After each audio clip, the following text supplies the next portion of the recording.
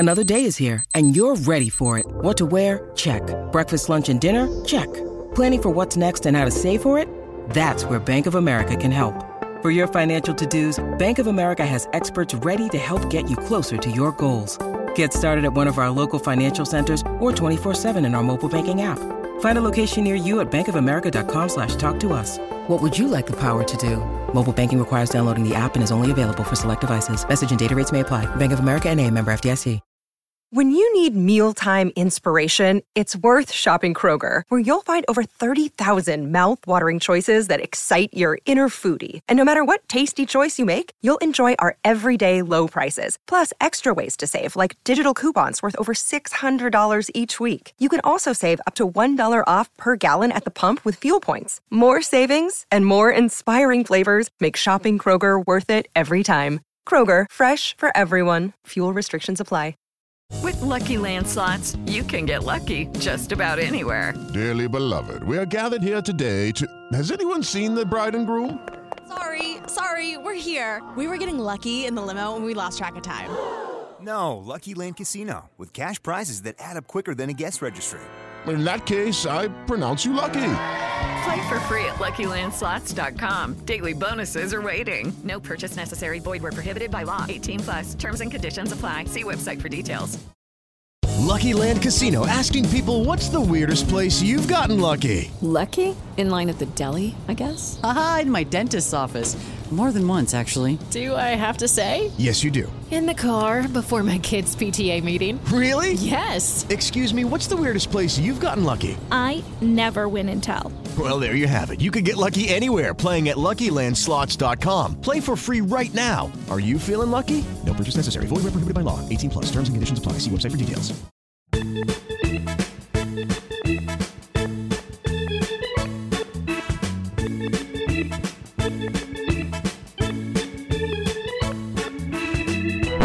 Good morning and welcome to Leading Off with True Blue LA. It is Tuesday, September 20th. I'm your host, Eric Steven. The Dodgers have clinched a bye into the National League Division Series. We knew it was coming. Monday was the earliest day they could have done it, entering the week, and they did it. They beat the Diamondbacks on Monday night, and they, with 102 wins, they clinched a better record than the Cardinals, who are currently the NL's division leader with the third best record. So that ensures the Dodgers will be among the top two seeds in the National League. So that means no wild card round. Their first two games in the NLDS are at home, October 11th and 12th. As of right now, the Dodgers can still are in good position to also clinch the number one seed in the National League. Their magic number over the Mets there is 6. And then for home field advantage, the Astros have been winning a ton over in the American League. On Monday, they clinched the American League West and a bye into the ALDS. But the Dodgers do have a lead over the Astros, a pretty good size lead, especially with only a little over 2 weeks left in the season. The Dodgers' magic number should they tie and meet in the World Series, should they meet in the World Series, is 10. So that's to ensure a better record than the Astros. Houston, like I said, clinched playoff spot on Monday. So did the Mets. The Mets have not won the division yet. They're in a fight with Atlanta. Those are the only three teams, along with the Dodgers. So Dodgers, Astros, Mets, to have clinched playoff spots already. But that's where we're at. 102 and 44 for the Dodgers. It seems very weird to say. Still, their winning percentage as of right now is .699. Clayton Kershaw was very good again. He struck out 10 in 6 innings. He only allowed a run. He struck out 5 in a row at one point. 19 swinging strikes on the night. Very good outing.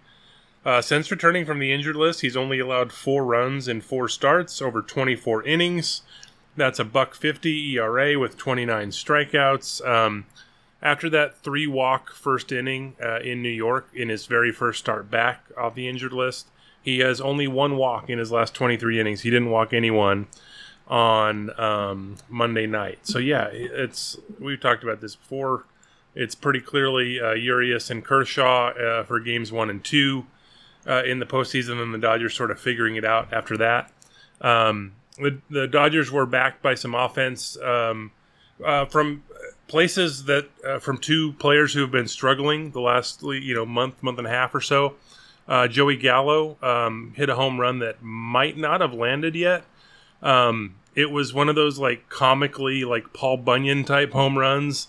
That just so there were two things that were funny about this. One, I didn't catch this until later, but on the at the stadium, and you could see this on the replay, the home run sort of animation over the video boards and all that kind of stuff was already started seemingly before the ball was in position to clear the fence, but it was hit so high and so far. It went like over halfway up the pavilion into that sort of that open spot now that people can sort of walk through and sort of stand at times. Part of the renovations out there, but it was hit very far. It was measured at 437 feet, and this was in the second inning. And it seemed much farther than that. But the other great thing about it was Joe Davis' call. I can't remember. I can't. I'll talk about it after the call. But this was Joe Davis calling the home run on Sportsnet LA. Wow!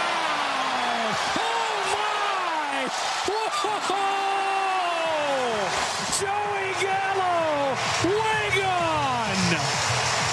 So you can hear the giddiness and the awe in Joe Davis' voice at the home run. Like he was so amazed by it, and rightfully so. It was a tape measure shot. Like that's one thing. Like Joey Gallo has had a terrible year, like no bones about it. But the reason people keep him around is because usually he walks. He hasn't really walked that much this year, but also because every once in a while he can hit the absolute crap out of the ball. And this was one of those cases. The one call I can certainly remember of Joe Davis that was more giddy than this was the Hyunjin Ryu home run in 2019 when Joe Davis' call was, "It happened!" It was just one of the great calls.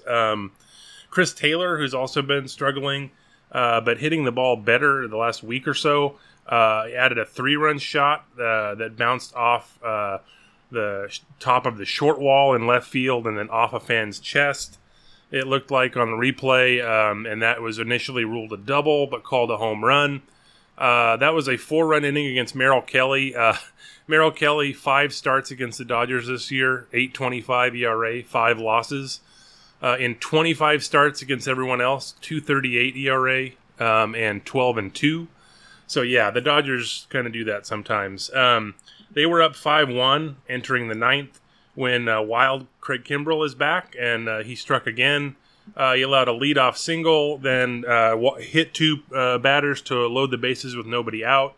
Then Sergio Alcantara, who had a walk-off home run against Kimbrell last Wednesday in Arizona, he pinch hit, and he had a 99.5-mile-an-hour smash nearly up the middle. It was scooped on a dive by Gavin Lux. He tossed a second for 1, and then Trey Turner alertly threw to third to get another out. It was very confusing at the time, and it possibly looked confusing on the field too, because the way Max Muncy was sort of positioned at third, like it seemed like they thought it might be a triple play. I guess Angel Hernandez signaled pretty quickly, but it depends on what you're watching at the time. It looked like Lux may have caught it, but upon replay, he clearly didn't, and he knew it too. But anyway, they got 2 outs. A run did score on the play, a 4-6, 5-6 double play that you don't see often, but it did knock the wind out of the Diamondbacks' sails. I will say, so Craig Kimbrell has pitched the last 2 nights, and the Dodgers have a doubleheader. We'll talk about it a little bit later. But they rarely use guys 3 days in a row, and he's been not the best in his last few outings. So I think it's safe to say he's probably going to sit out the doubleheader on Tuesday. So yeah, but anyway, we'll talk a little bit more about that doubleheader and what's ahead after the break. This podcast is sponsored by Ramp. Are you the decision maker in your company? Consider this. For the first time in decades, there's a better option for a corporate card and spend management platform. Meet Ramp, the only corporate card and spend management system designed to help you spend less money so you can make more. Most corporate credit cards offer points as incentives, but those points amount to less than their worth in real cash value. Ramp's business cards offer you cash back, real money in your pocket. Plus, you control who spends what with each vendor. And Ramp's software collects and verifies receipts automatically, which means you'll stop wasteful spending and close your books in hours instead of days. Businesses that use Ramp add up to 5% to their bottom line the first year. If you're a decision maker, adding Ramp could be one of the best decisions you've ever made. And now get $250 when you join Ramp for free. Just go to ramp.com/easy. Ramp.com/easy. RAMP.com/easy. Cards issued by Sutton Bank and Celtic Bank, members of FDIC. Terms and conditions apply. With Lucky Land Slots, you can get lucky just about anywhere. Dearly beloved, we are gathered here today to... Has anyone seen the bride and groom? Sorry, we're here. We were getting lucky in the limo and we lost track of time. No, Lucky Land Casino, with cash prizes that add up quicker than a guest registry. In that case, I pronounce you lucky. Play for free at LuckyLandSlots.com. Daily bonuses are waiting. No purchase necessary. Void where prohibited by law. 18+. Terms and conditions apply. See website for details. So it's a hell of a year for a couple pitchers picked in the first round in the 2006 draft, a couple three-time Cy Young Award winners, a couple future Hall of Famers. We talked about Kershaw and his great outing, 10 strikeouts in 6 innings on Monday. Max Scherzer one-upped him a little bit. He only struck out 9 in his 6 innings, but he was perfect in Milwaukee. This was Scherzer's first game off the injured list for the Mets. He missed 2 weeks with left oblique irritation. He had also missed a month and a half earlier in the season with a strain of that same left oblique, so they were being cautious with him and pulled Max Scherzer out of a perfect game, which gives him another thing in common this season with Kershaw, who was pulled April 13th in Minnesota. Must be something about the Midwest air. Kershaw was perfect through 7 in his first start, and you know the story there. Barely threw all offseason after the elbow injury last year. Shortened spring training, wasn't built up at all.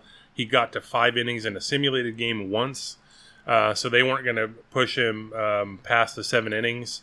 And, you know, at the time, obviously, it was a bummer, but I think any sort of animus I might have had for the decision kind of faded when it seemed very clear both that day and the day after that Kershaw was okay with the decision and he sort of knew where they were at.